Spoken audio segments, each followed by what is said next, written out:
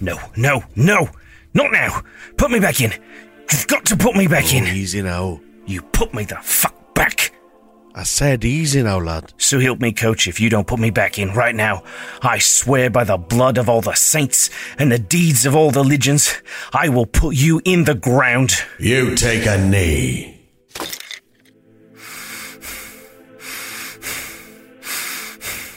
There's a good lad. Play's done. Crown safe. Your own boy out. No cause for blood oaths. Why? Now. Couldn't you have just waited a couple more rounds? Now you know that's not how this works, me old son. When you get the hole, you come.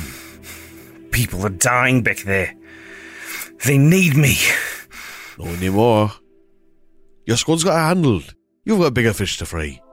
Besides, you are always shite with the feel-good touch. What are you going to do? High-five them all better? Like you could do any better? Somehow I doubt a beer and a few shrimp on the barbie would have done those poor bastards any good.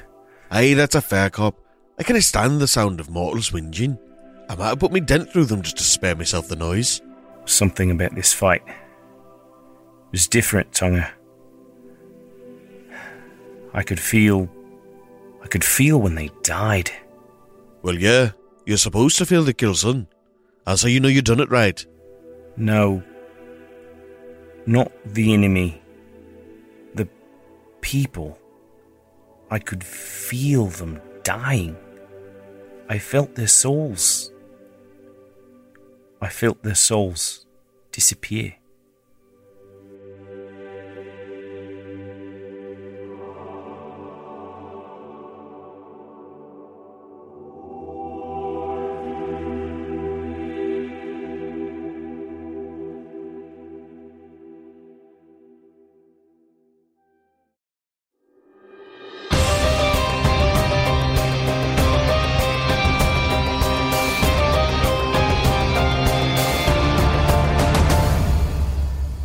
The warm melancholy of dream fades. In its place, the infinite bliss of a stolen heaven. No tears dry in the crags on your face. No lump rises in your throat. The gnarled face of an ancient field hand cracks into a bitter smile as you rise for another day in paradise unearned. It takes a moment to notice some of the changes that have happened in Iavos. But there's been a transformation. The gray of his skin seems slightly more vibrant, as though a hint of life resides behind it. He has a spark of youthfulness to him, though the deep lines in his face remain. And as he adjusts his morning clothes, you can see a hint of a round belly forming on a once frail frame. He bends lightly, stretching to touch his toes, arching his back, working out some cracks and knots, and then goes to the kitchen to make some tea. Gone are the Spartan trappings of a man whose long centuries were without art or luxury. After all, it was not those tired hands that plucked these flowers from the earth to grow on the sun-dappled windowsill. Yours was not the arrow or the blade that hunted the stag whose head gazes down in serene death from above the fire. You did not yearn for the gnarled walnut burl of the furniture nor its shining brass appointments. And yet, the heart that burned for these things touches each of them. They are blessed, and Iavos Isidora has never been one to scorn a blessing. As he makes his way to the kitchen down the hallway, he stops, gazing into one of the open rooms, seeing an open bed, just checking, and continuing on, rubbing the sleep from his eyes. And the first thing he does upon entering the kitchen is open the lid to a wide metal pot where a stew cooks, seemingly perpetually. He gives it a sniff, sprinkles in a few herbs from jars nearby, things he would have never had back home. The herbs and spices of this place are rich with emotion, though none of them with the one you crave. And licking the remnant flavors from his fingertips, he hangs the kettle of water over the same flame. You begin picking through the medicine chest for just the right blend for your morning tea. and while you wait for the shrill sound of the boil, you enter your workshop. The eye is bombarded with the systematic clutter of the compulsive scientist. Against the far wall, a window. Through it, a perfect beam of light blesses a stained workbench, its every inch packed with neatly organized tools, samples, vials, and forgotten projects, all labeled for later retrieval. To either side of the door, the walls are lined with relics of a hard-lost battle, long ago fought in a black forest at the edge of paradise. Black leathers, cracked and split, hang upon a hook, too far gone to be repaired. Below, 2 books, whose pages teach lessons not in words, but pain and blood. A warped and repurposed pickaxe and 2 spears rest in a corner below a shelf whose only burden is a large jar of sea foam. It fills the room with a smell of salt, and faintly can be heard the ebb and flow of the tides, a sound which was once a name. A bronze shield and sword consumed by time rest beside the workbench, and on the opposite side, a coiled whip. Swords short and sinister, long and noble, to cross the circle, and a crown of flowers whose blooms never wilt. Above the window, 4 gloves, a bell hung from each forefinger, all but one chiming in an unseen wind. As Iavos looks over these artifacts, each time like it's his first time seeing them, polishing Anti-Wisteria's soul gem with his thumb, running his finger along the scabbard of the chivalric edge, no sadness comes to his eyes. Looking at the paperwork on the table, he organizes a few things, pins a few pieces of paper to a wall that's covered with notes, planar maps, images of Zenith, Aetheltoa, descriptions of Abel, and a few drawings in charcoal by a child's hand. Sweet things, bumblebees, flowers, wide open meadows. And he sits down to read, forgetting about his boiling water. But it will not scald, for this is paradise. What are you reading? I am reading a well-worn and tattered copy of Astrum and Ethereum, each page covered in handwritten notes, transcriptions, and definitions. Years of work. You have learned things about this plane that you are on, this plane of heaven. You've pieced together an estimation of the time you've spent here and the time that has passed there. If your calculations are correct, 1 in 15, that's the ratio. 1 to 15. He reaches to a nearby stack of books, borrowed from Zosima's epic library, taking a small pamphlet off the top, and holding out his open hand, a familiar book appears out of nowhere. Bound in black leather, springing to life, opening with a wagging bookmark tongue, and he simply feeds it, this tiny pamphlet full of old poems, munches away, and purrs. You've spent much time trying to process what has happened to the one you call Pentecost, nay, Penny Dreadful. Her influence, the damage she did. And in this time, you've determined that her influence is gone from this world, and all worlds. You prayed at first for the fate of Kinuant, but in time, even that was forgotten. Mind full of thoughts, Iavos reaches to the top drawer of his desk, and pulling it out, gazing inward, he sees a purple and gold bracelet covered in dust. He glances only for a moment before closing the drawer again.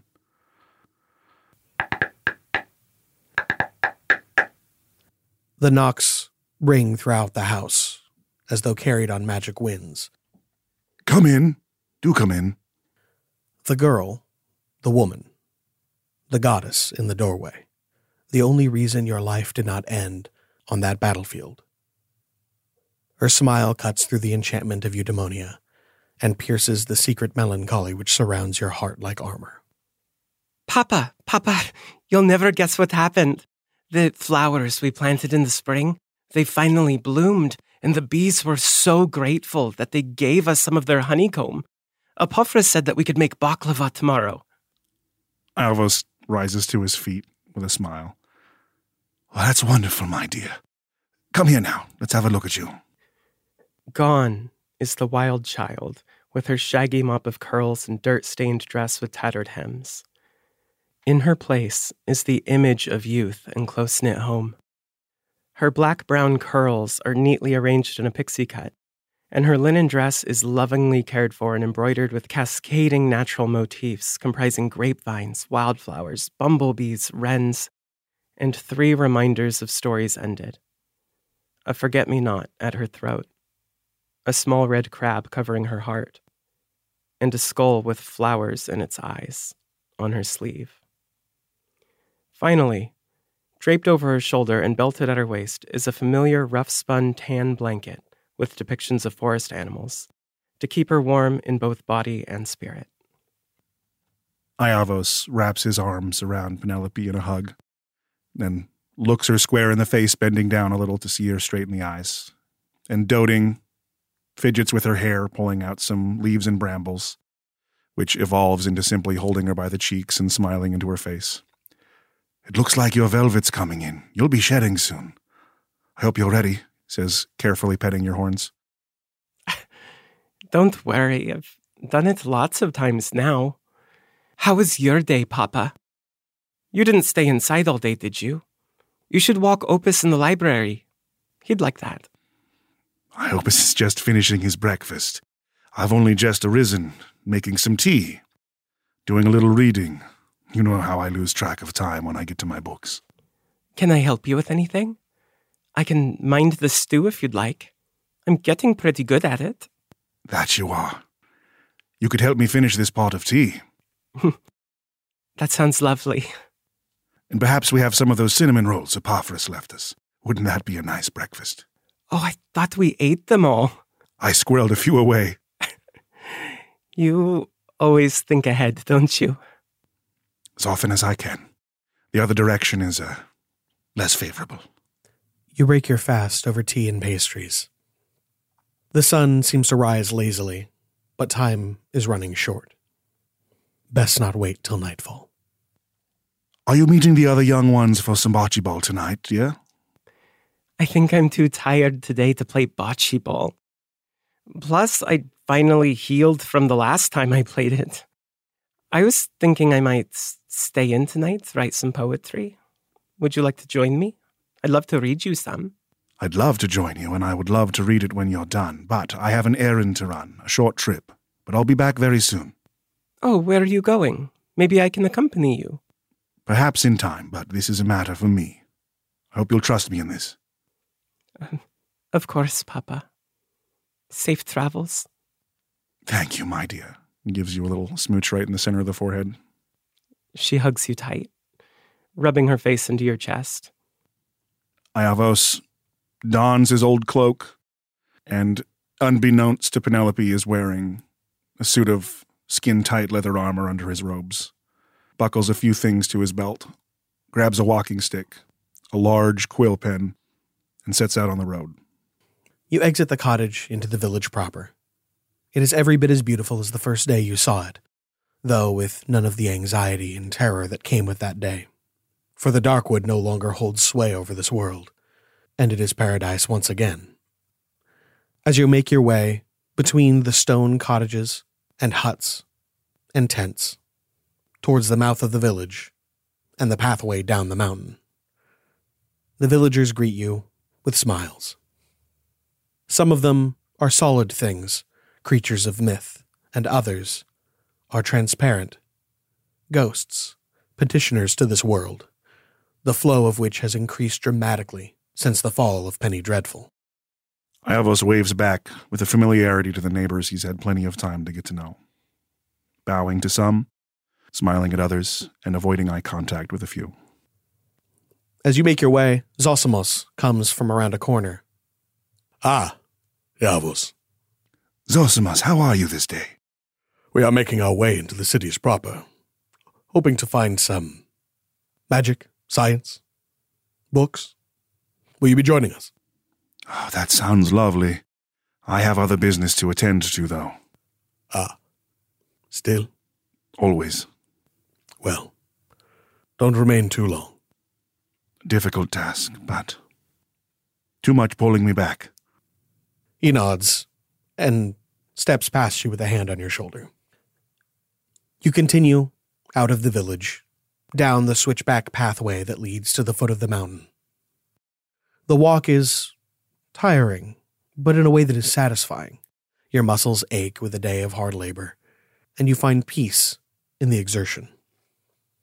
You turn and walk, and eventually find yourself standing before the threshold of the dark wood. Green buds sprout from gnarled black branches. The fires have stopped, against the better judgment of Rhea, the Moon Queen of Mount Pharos and Keeper of the Wood. As you step into the soft, wet, loamy soil of the erstwhile Darkwood, the enchantment of eudaimonia begins to fade.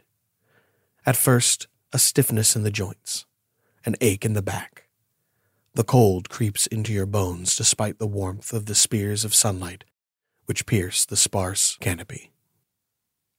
Iavos begins to take in the sounds and the smell of the forest, and stops in his tracks, as a half-smile spreads across his face, shaking his head. My dear, dear Penelope, if there's one thing that I wish to have never changed about you, it's your curiosity. But, turning around, I also expect a degree of trust between the two of us. Come out now. Casting her eyes downwards towards her hooves, a reluctant fawn emerges from the underbrush.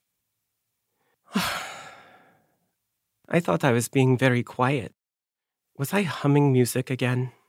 You were being very quiet, brilliantly stealthy, but there's something about your presence that I can tell when it's near.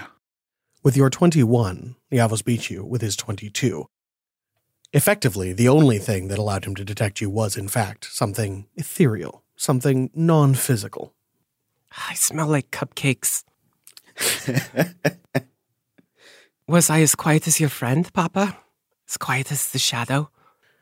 Here, away from the protection of this haven, the thought of him stings. Iavos bites his lip, fighting back some emotion. Oh, I'm sure he would have been very proud of your skill. Yes. But this is not a place for you yet. Now, you know, I do not want to keep any secrets from you, my dear. But this is about your safety. Oh, do I really have to go back, Papa? You're the one that always says curiosity is what keeps the spirit young. Yes, but I've also taught you that we must think about our actions carefully to make sure that others don't get hurt by our choices. This is very important, and this is a very dangerous place. I'm just a human, remember that. You're very special, and as I've told you time and time again, everything about your past I will reveal to you. We keep no secrets, but there's a time and a place for everything. This is mine, and it's very important. You don't have to go home, but perhaps back to the village or to the fields. Not here. I just want to make sure you're safe. I'll wait here at the forest edge. I'll pick wildflowers. Is that okay? Only if you promise to take care of Opus while I'm in there. I'll hand my book over to her, and it familiarly and happily licks at your hands and wrists with its bookmark tongue. Of course. I love spending time with Opus. Come on. I've written some new poetry. You continue on. Minutes, hours, time passes fluidly. Soon, the purpose of your visit to this dark place makes its presence known. In the long years since you first awoke from your traumatic slumber in the wake of that cruel battle, your grief has been a constant companion. And yet, The magic of this world transforms suffering into joy, catharsis. For all of its pleasure, it is not what you crave. The release of grief, though blessed, is undeserved. For your failure, only the agony of true remorse will do. And so you come here, at first stolen away in night hours. But as time wore on, the truth of your purpose became clear, and the need for obfuscation faded. As the first hot tears burn and cool on your cheeks, you begin to feel, truly feel, for the first time in weeks. Time passes, though strangely as it ever does, before you find yourself standing before the tower. That prison-turned tombstone to the memory of a monster. You have searched far and wide, combed every inch of the clearing in which you watched your friends die, but never once have you entered the tower.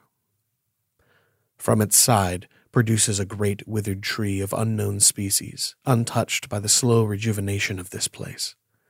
Somewhere in that stone drum, you are certain, a remnant of the Darkwood yet lives. Wiping the free-flowing tears from his face, hanging on to the grief like a security blanket, but keeping his wits about him, he looks up and down the tower. Well then, let's find out what fear has kept me from passing your threshold. As you approach the sundered wall, the stench is overwhelming.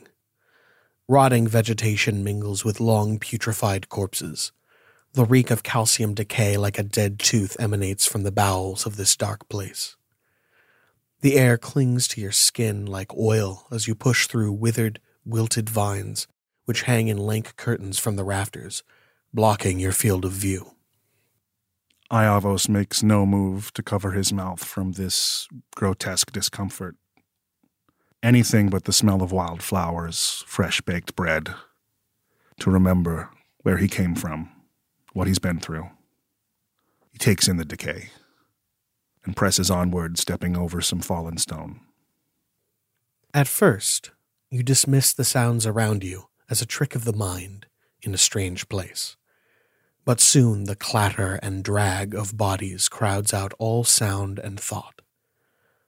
When the first of them comes into the light, it is the eyes, more than any other horror, that grip your heart with fear. For they live and scream with the agony of a death that will never come, fresh and wet with tears, vibrant in color and suffering. Though the bodies that crawl across the ground are wasted and twisted with black vines and sharp thorns, the eyes are all too human. Roll for initiative.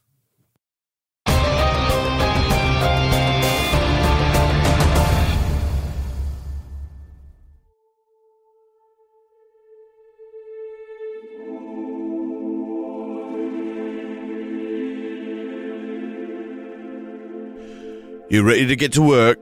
Yeah, I guess. Get your chin up. You're home. I love you, Coach, but Aetheltoe has never been home to me. I getcha. With how your mum was, I can't blame you.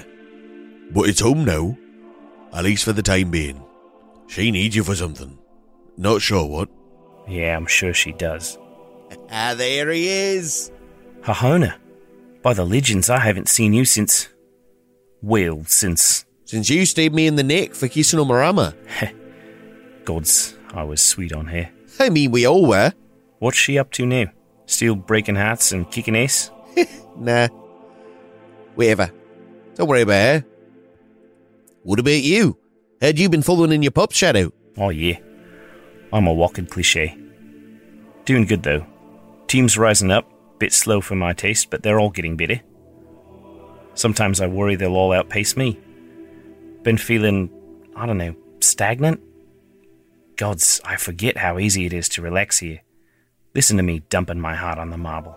That there's the camaraderie of brothers in blood. That bond, none tighter, none stronger.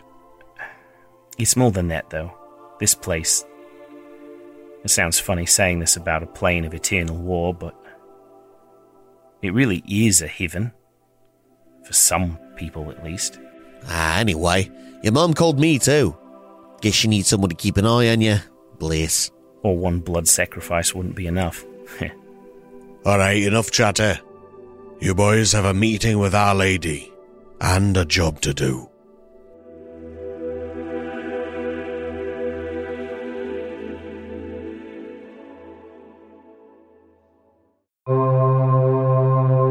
We're about to witness a planar phenomenon, a keyhole between worlds that only marketing can penetrate. Join me as we glimpse into the Adverse.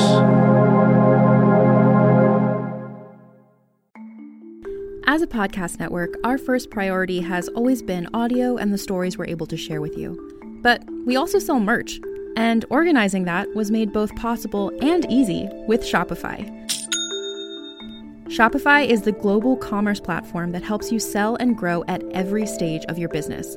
From the launch your online shop stage, all the way to the did we just hit 1 million orders stage?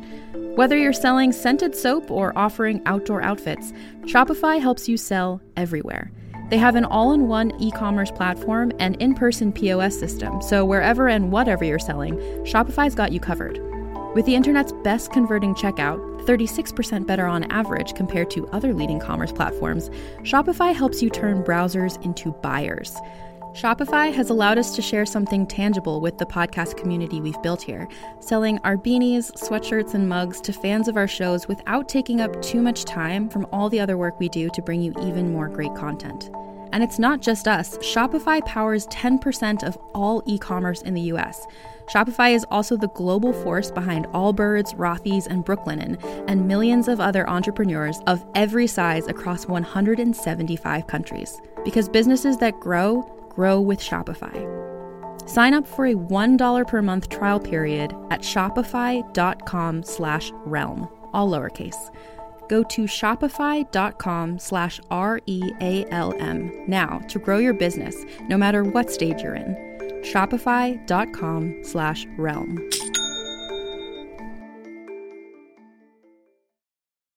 Hey there, this is Justin Bartha. I made a funny new podcast, King of the Egg Cream. It has the greatest cast in the history of podcasts with actors like Louis Black. I'm torn by my feelings for two women. Bobby Cannavale. You can eat it, or if someone hits you, you can put it on your cut. Melanie Linsky. I wonder what these marvelous things are that look just like boiled chicken feet. Jason Ritter. I can break things and pick locks and kill people. Michael Stuhlbarg. The whole point is to inspire people that they should make themselves better. Ari Grainer. No, don't whet its appetite. What are you, an idiot? Me, Justin Bartha.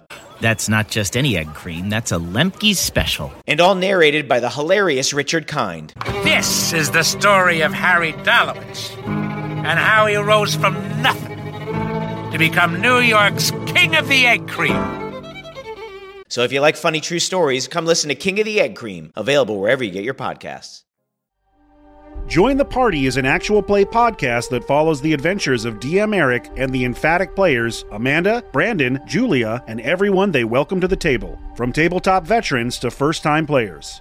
With rich, tangible worlds, genre-pushing storytelling, and a group of collaborators who make each other laugh every single week. Hop into the current campaign that takes you on a pirate-themed adventure in a world full of plant and bug folk. Or marathon The Campaign, an MOTW game set in a weird summer camp. Campaign 2, which tells a modern superhero story, or Campaign 1 for some classic high fantasy fun. And don't miss out on After Party, a monthly release where they answer fan questions about the show and talk about how they play the game. So what are you waiting for? Join the party. You can find it wherever podcasts are available, or go to jointhepartypod.com.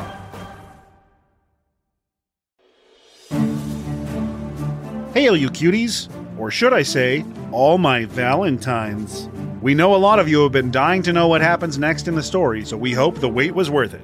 Join Zach, me, and Max at the next Goblin Up event in the Portland area later this month on the 27th at Wayfinder Brewing, where me and Zach will be DMing and Max will be hosting the show. If you're dying to have us DM for you, you can use the LUQ.com to find our personal DM for higher profiles. While you're there, check out the merch page, the actors' bios, behind-the-scene photos, and links to the Patreon, where the rewards are juicy. It's amazing how much of a difference $1 a month can change if enough people sign up. We know we'd notice. Our current legendary mid-roll teams are the Twilight Concord, the Ceaseless Horde, And this week's featured team, the Titans Rise, with Christopher Mashburn, Dylan Hoyt, aka Meat Dad, John Reinhardt, and Lizaris. For personal messages and advertising opportunities, reach out to admin@slapdashstudios.com. Follow us at twitch.tv/slapdash streams for Monday night live premieres of the LUQ with Dana, and I'll be streaming a little bit of Fire Emblem Three Houses here and there during the coming weeks. Our temporary mailing address while waiting for a new P.O. Box is still 2511 Southeast Pine Street, Portland, Oregon 97214 if you have anything you're dying to send the cast. Thank you all for everything you do for us. We hope this bittersweet chapter helps to heal the cliffhanger from last week and ease you into what's coming down the line. We can't wait. But that's enough out of me. Let's get you back to the battle axis.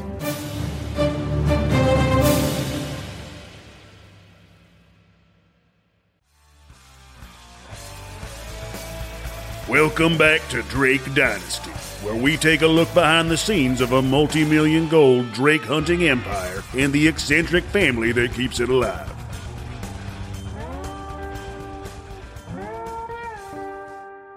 When I would get to pup, I'd go down to the park with a bag of bread and a cudgel, and I'd kill the pigeons the way the gods intended. I had a knack for it, and it was only logical that I eventually upgrade to killing ducks. The natural progression from there led me to swans, cassowaries, emus, ostriches, horses for a weird phase of my life, and eventually I ended up taking down drakes for a living. Now me and my kin are the top drake hunting celebrity family in the whole dang world. Our specialists have reported that the drake population in this region has plummeted to a dangerous low in recent years, which has caused irreversible damage to the ecosystem. I ain't no drakeologist or science doctor. My job is to kill drakes, and that's what I'm good at. They also tell me that drake meat is not only a bad source of food, it's in fact quite toxic for human consumption. Well, hells, we mostly just do catch and release. It's for sport, you know. I see. Well, can you tell me about this device over here? Oh, this here's old Susie Ripping Clip.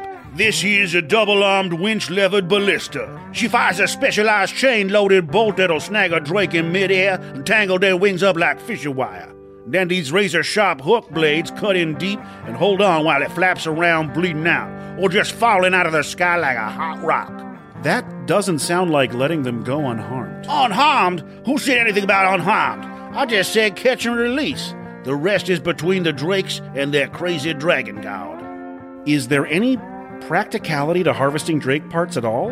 Or is it just bloodlust? Ah, heck, you can use them for all kinds of things. These claws make some wicked-looking table legs, and you can stuff pillows with their teeth. And the little one tails make good chew toys for the dogs. They got a flame sack that makes for great bonfire fuel. Not to mention their scales. The big ones can be made into like, I don't know, a shovel or something. And the little ones could be maybe made into like guitar picks or acrylic nails, back scratchers, maybe a tasteful kitchen top tile, poker chips. Yeah, you can use them for poker chips. Not to mention if you get a whole bunch of them together. Join us every Sunday for more mindless slaughter on Drake Dynasty. Only on AOE, the Area of Entertainment Network.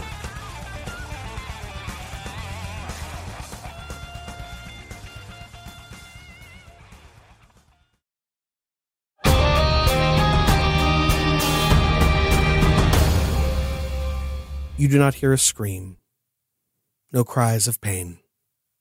As you scrawl your poetry into opus, the ink transforms.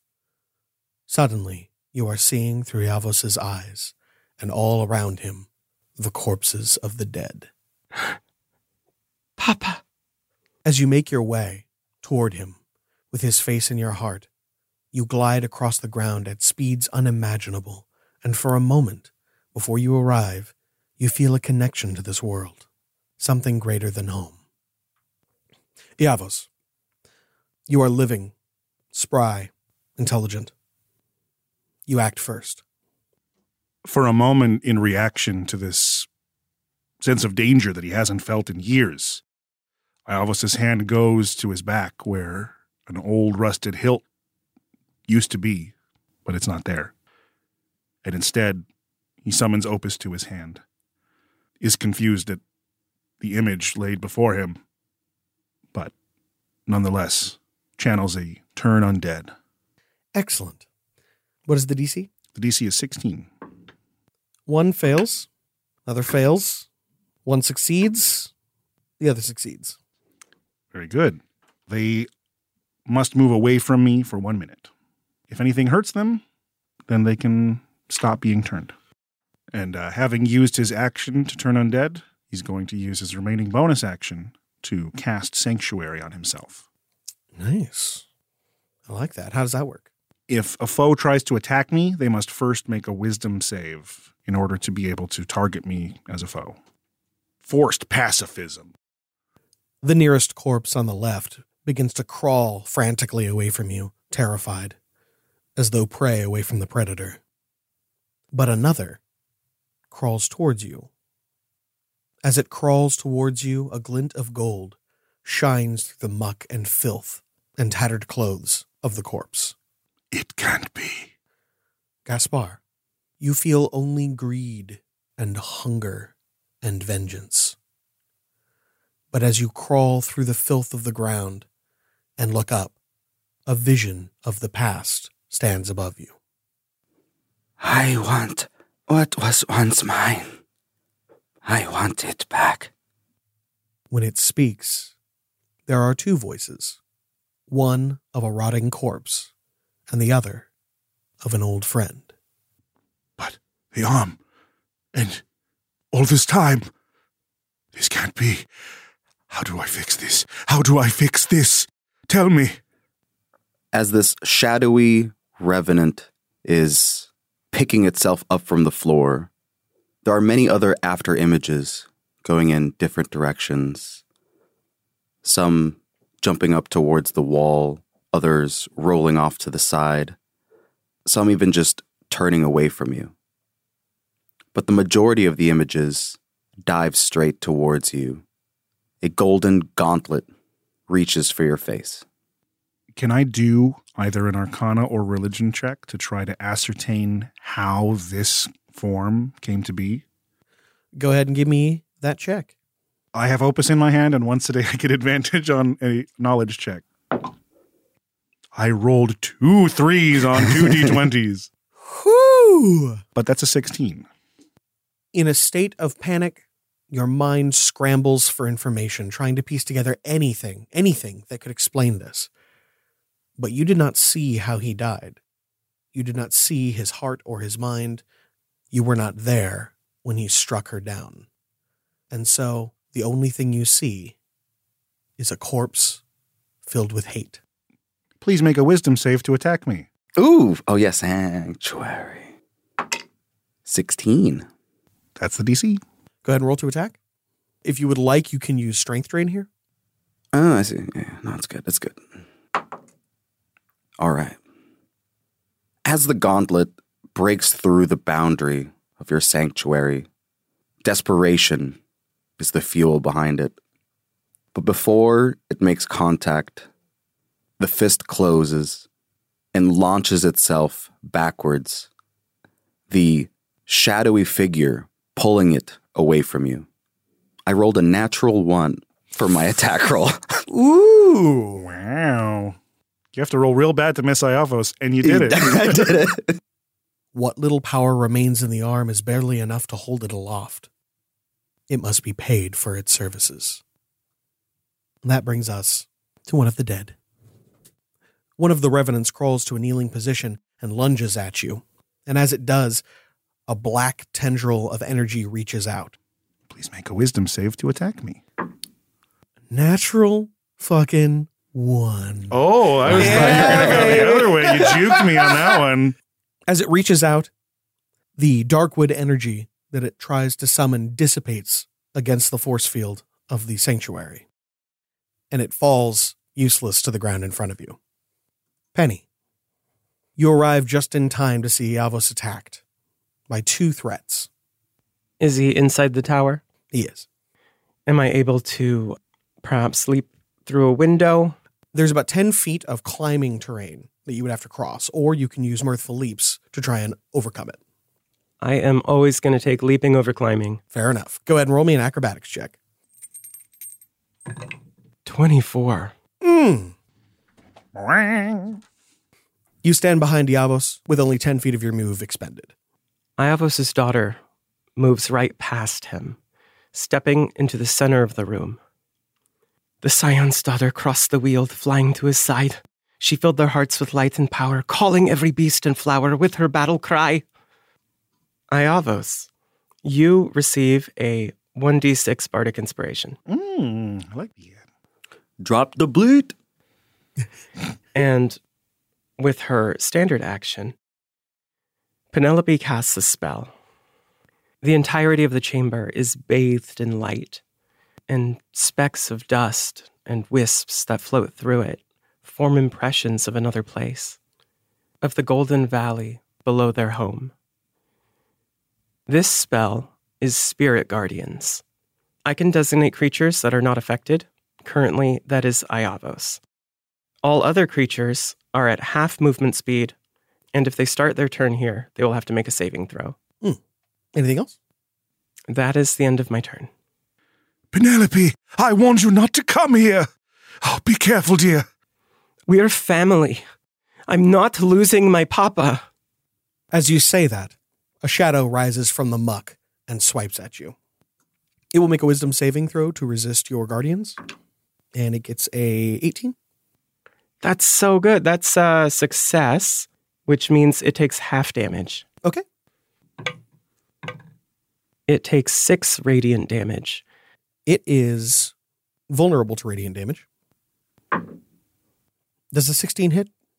Yes, wearing only a dress and no armor, a 16 does hit.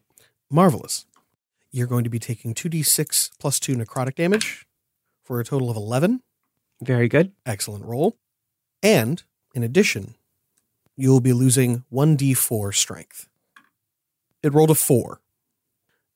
As the darkwood tendrils stab into your eyes, mouth, and nostrils, you can feel the strength pouring out of you and into the creature. Its muscles begin to rejuvenate, its skin begins to knit back together, and it stands aloft. And as the strength pours into it, it also heals the damage done to it by your guardian. Oh. Oof. In addition to that, Penelope just failed her concentration roll. And as she succumbs to this creature, the entire magical landscape that she summoned dissipates. And that brings us back to Iavos. I knew you weren't ready yet. Here, freed from the emotional prison of paradise, he is flooded with rage. And Iavos looks upward at the loose debris from the ceiling, spying a particularly large loose stone. He targets it with a 3rd-level catapult and flings it downward straight on top of this thing's head. I love it. What's the DC? Dex save of 16. It rolled a 17 plus 2. Oh, that's beans. Newly invigorated with life, it is so much more agile than you expected. It dodges clear of the boulder and turns to you. That's right. I'm your target now. Would you like to do anything else? Iavos simply tries to impose himself between this thing and his dear daughter, Penelope. Excellent. And that makes it number 4's turn, who, now having moved through a door at the back of the room, has gone down what appears to be some kind of staircase. A basement. And that makes it Gaspar's turn. I would like you to roll me a wisdom save to piece together what memories you can. 13. You recognize his face. His name comes to mind. The last thing you remember was his betrayal. Isadora. You have wronged us. We are owed vengeance. We will have it. This time it is a shadowy hand that reaches for your throat. So that is a 17 to hit. 17 does hit. He's going to be dealing 2d6 plus 2 necrotic damage. But don't. That's going to be 7. And then on top of that, 4 strength damage. Can you not roll 4s on every d4, please? You, pretty please, Gaspar, gain 4 strength. Nice. What's my strength right now? That would be 12 now. 12 now, okay. Them gains. The gains. You still owe us so much more. I will find a way to free you from this. Go ahead and give me a religion check. Religione. 33? Arcana doesn't seem to apply here. This is a place of divinity, and whatever magic binds these souls and bodies together, it comes from something greater than you. You know that this is a possessed corpse. The body means nothing. You can harm it. And I have some experience on my resume of being a spirit. So this is new domain. Yes, of course. The answer wasn't in literature. It's in our hearts. And as a reaction to being struck by his shadowy claw, I'm going to use a hellish rebuke from the hearthstone around my neck, and I'm going to transmute it with an arcane secret into radiant damage. Ooh. Dexterity saving throw, right? Dexterity saving throw. Oh, yeah. That is a 19. That makes it, but this is not an all-or-nothing spell. And I'm going to dump another third-level spell slot. Fair enough. I will set you free. Not bad, not bad. 12 damage. I would like to use evasion to take none of that. Unfortunately, as the threat approaches, you know you're supposed to do something. There's an instinct there, something greater than you, something tied intrinsically to your being. But your memories are flawed and broken. Your connection is tenuous to this world and this body. You do not have access to Gaspar's abilities, only that of this rotting corpse. Then, if you are weak to it, the 12 damage, which is halved, would become 24. As your divine rebuke cuts through my shadowy body, all that is left is light. The after images now are a soft, brilliant glow. They still head in different directions, but the majority of it falls to the ground, crouched, as if trying to weep, palms reaching for a face that is not there, but two dull pink motes of light in the form of eyes change shape as if to produce tears, before being hidden by the opaqueness of this golden gauntlet. Tasty. That makes it. One of the fleeing corpses turns, and it continues down the stairs, bringing us to the one who attacked you earlier. What are they up to down there? It crawls towards Penny and attempts to attack her, with a critical failure, the second of the day for this one poor, tragic beast. I said leave her alone! As he crawls through the pink flame of Gaspar, which spreads onto his flesh, granting you a new possession. Its turn ends, bringing us to Penny. What's this feeling, Papa? I've never felt it before. Pain. Fear. It's not too late to run. But what about this other one? She stands up on shaky legs and faces the creature inhabited by Gaspar. I won't let you hurt my Papa! Her eyes flash, transitioning between all the colors in the visible spectrum, and a blast of pure divine radiance issues forth from her hand at this creature. Beautiful. Does a 15 hit you? It does. Oh, thank goodness. You take 24 radiant damage, and the next attack against you has advantage, as you are bathed in rainbow light. The power burns through the body, damaging again the spirit beneath. My new body is destroyed, but the spirit anchored by the gauntlet remains. And that's the end of my turn. That brings us to the empowered Revenant, who, now seeing Isadora and his strength, wants some of it. Come and get it, you butt. Does a 14 hit you? Yeah. Oh, wow. Yeah. Okay. Still Iavos. Skin-tight leather. That is 9 plus 2 for 11. Necrotic damage? Necrotic. The pleated sheet activates from the last hit, and I have resistance to necrotic damage. Excellent. However, you do not have resistance to strength damage. Nope. Suck my STR. But that one's only 2. That's still half my strength. It gains that 2 strength, growing ever stronger, and healing what little damage remains. Talk about bodybuilding. And that brings us back to the top of the initiative with Yavos. We must deal with this quickly. I lay one hand onto the chest of the creature that is now attacking me ruthlessly, and I use my one and only 4th level spell slot to release a magic missile directly into his heart. Ooh. Dodge this, dick lips.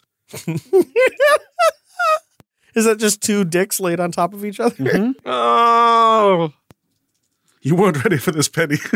You're too young to learn of the dick lips. Oh, your mouth gets hard when you're horny? God! That's how you smile. You see what you're going to, eh? This is a lot of 4s. This is a trademark Iavos magic missile. And I am not even done rolling. Classic. Hell yes. 28 force damage. Well, the first 16 completely kill it, but because each magic missile can be decided independently, would you like somewhere else for those to go? Oh yeah, any spill damage flies out to the one on the floor who is attacking us. Beautiful. That nearly destroys it. So, as the magical missiles pierce the flesh and seem to burn them away through some kind of arcane fire, the bodies slowly disintegrate back into mush, their living human eyes lying in the puddle. And yet, the eyes do not die. And with my other hand, I turn to the spirit form of Gaspar, and I say, Gaspar Aelifnot, look into your memories. Remember the crown, and take my hand. My spirit moves towards the remaining revenant, the gauntlet opening up and wrapping around its hand. And with that, and a bit of hesitation, I will reach towards Iavos' outstretched hand and then begin to aurify it. As the gold begins to climb up to your wrists, Gaspar, your memory is fragmented and broken. You see flashes, instances of joy, pain, loss, and triumph.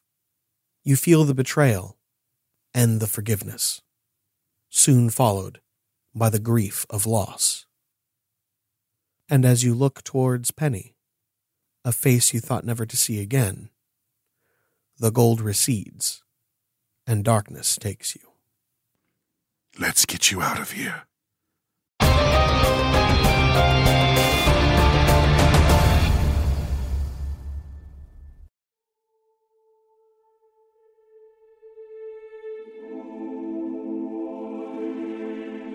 Let's go over it again. Tonga, please.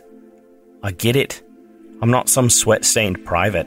I know how to do my job. Nevertheless, let's go over it again. Okay, so right, here's the Camp of the Undying. Just past, you find the trench.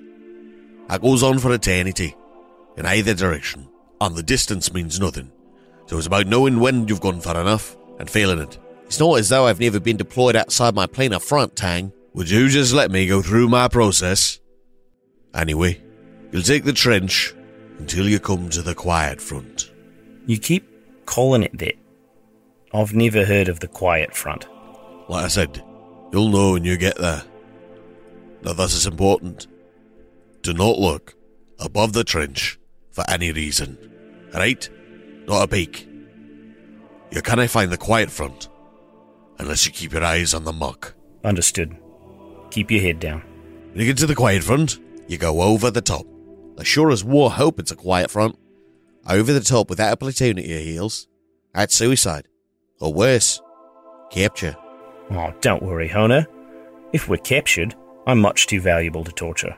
I'll be ransomed back in no time. Golly, wow, thanks. I feel so much better. Your sacrifice will be remembered.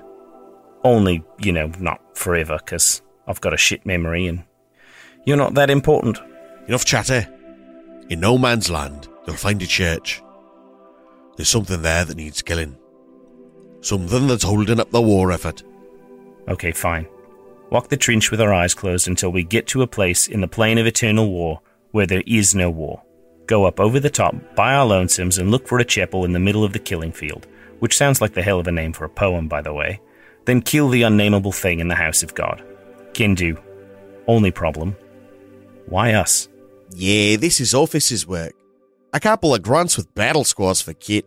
That's not going to put a dent in some honcho that can call a ceasefire.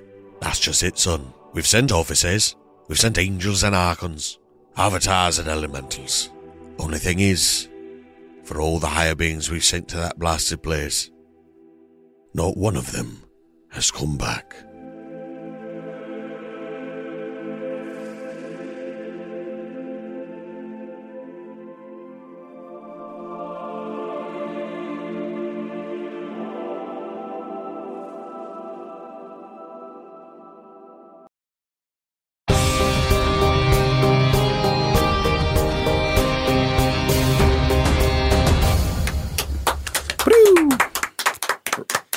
Bravo! Well done, everyone. The sound of one golden hand clapping. Yeah. That's 2 golden hands. Damn it. Yeah, that was a meatier fight than I expected. Those boys were not supposed to be so nasty, but fuck me, the rolls were there. I mean, I could have just used lightning bolt. No. I was honestly expecting you to just go out and kill them all. Well, I mean, I got there, but then the rolls were bad. So. Yeah. I've never been in a fight before. I haven't in 16 years. 16 years. An infinite number of pennies, and everyone in their first fight will jump into the front and get knocked down. Beautiful. Put 100 pennies in front of 100 combative typewriters. Combat typewriters. So let's go around the table and talk about our favorite moments. This small and heartful table. Yeah. I mean, I gotta give a shout out to the little museum in Iavos' workshop. That description, it was touching the feely bits. It was a good walk around. Very recent. The bells, man. Huge. Even writing the bells, I was like, ugh! I like the fact that he took them off. That makes sense. Yeah. That's the highlight of the game. That was the tone. That was this episode, and maybe even the last one, just slightly reduced into 2 to 3 sentences. Yeah. It was good. Yeah. No, it was amazing. I'm sorry. I have little compliments for everyone. Zach, your writing on the descriptions coming into such a heavy episode, amazing. Angelo, the way you played Gaspar in this one was so good. Just very visceral, very haunted. I love that I can always rely on you to do the thing that not only would I love you to do, but also just the darkest possible choice. Yes. When you walked in and, when you first fought the Rakshasa who was holding Falric Sunderholm, and you're like, fuck that kid. Yeah. That kid was not surprised or felt like it was in any danger. That was the danger. It was the Men in Black moment of the little girl with the astrophysics books in the middle of a street. And you played perfectly. And now you've joined the ranks of characters in the season who have gotten to fight the main cast. That's true. Yeah. The only one that hasn't is Max. And Law.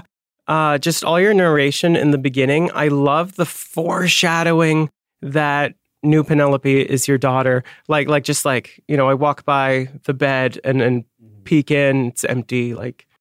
Just kind of these little things. You would think that you did that kind of nostalgically, but no, you were seeing if your daughter had already left for the day. It also played perfectly into the fact that there were 4 bells and one of them didn't ring. And it was just which one didn't ring and why? Who's still here? Who didn't really die? Yeah, no, amazing. Love you all. I mean, getting to this new dynamic between Penny and Iavos, I have a pretty stone face, but my heart is dying. It's so precious. It's so cute and it's so wholesome and it's such a good part of the story. I'm really looking forward to this paternal familiarity with this new Penny. It's going to be cute and epic and narratively rich. Very tasty. There are too many things that I loved about this, but ultimately I love how well all of you just perfectly did what just fits so beautifully into the story as it is. I didn't need to give any suggestions or guidance, other than a few line tweaks. Everything was perfect. And I could not be more happy with how this played out. But honestly, everybody's been great. Everybody's been beautiful. Sam has been editing these like a champ. The last episode was, I think, clocked in at like 2 hours, 40 minutes. Oh, yeah. Last one was super long. So one of our longest episodes ever. Yeah. Which is why I'm glad that this one wasn't too bad at an hour 30. I'm curious to see how it boils down. And we've definitely been giving him more work than I'd like. But thank you so much, Sam, for all your work. It's funny. I've actually been saying on the live streams that we've been trying to get back down to an hour. But like the last episode and then this episode were so important that we're just like, screw it. It takes what it takes. Bree hasn't done any maps for this one. I'm actually using some terrain that I bought at Rosity Comic-Con that I'm pretty happy about. And it's working pretty good. We'll see how it plays out from here. But other than that, I mean, I'm just happy to have you here. I'm happy that you're listening. And until next time, we wish you luck.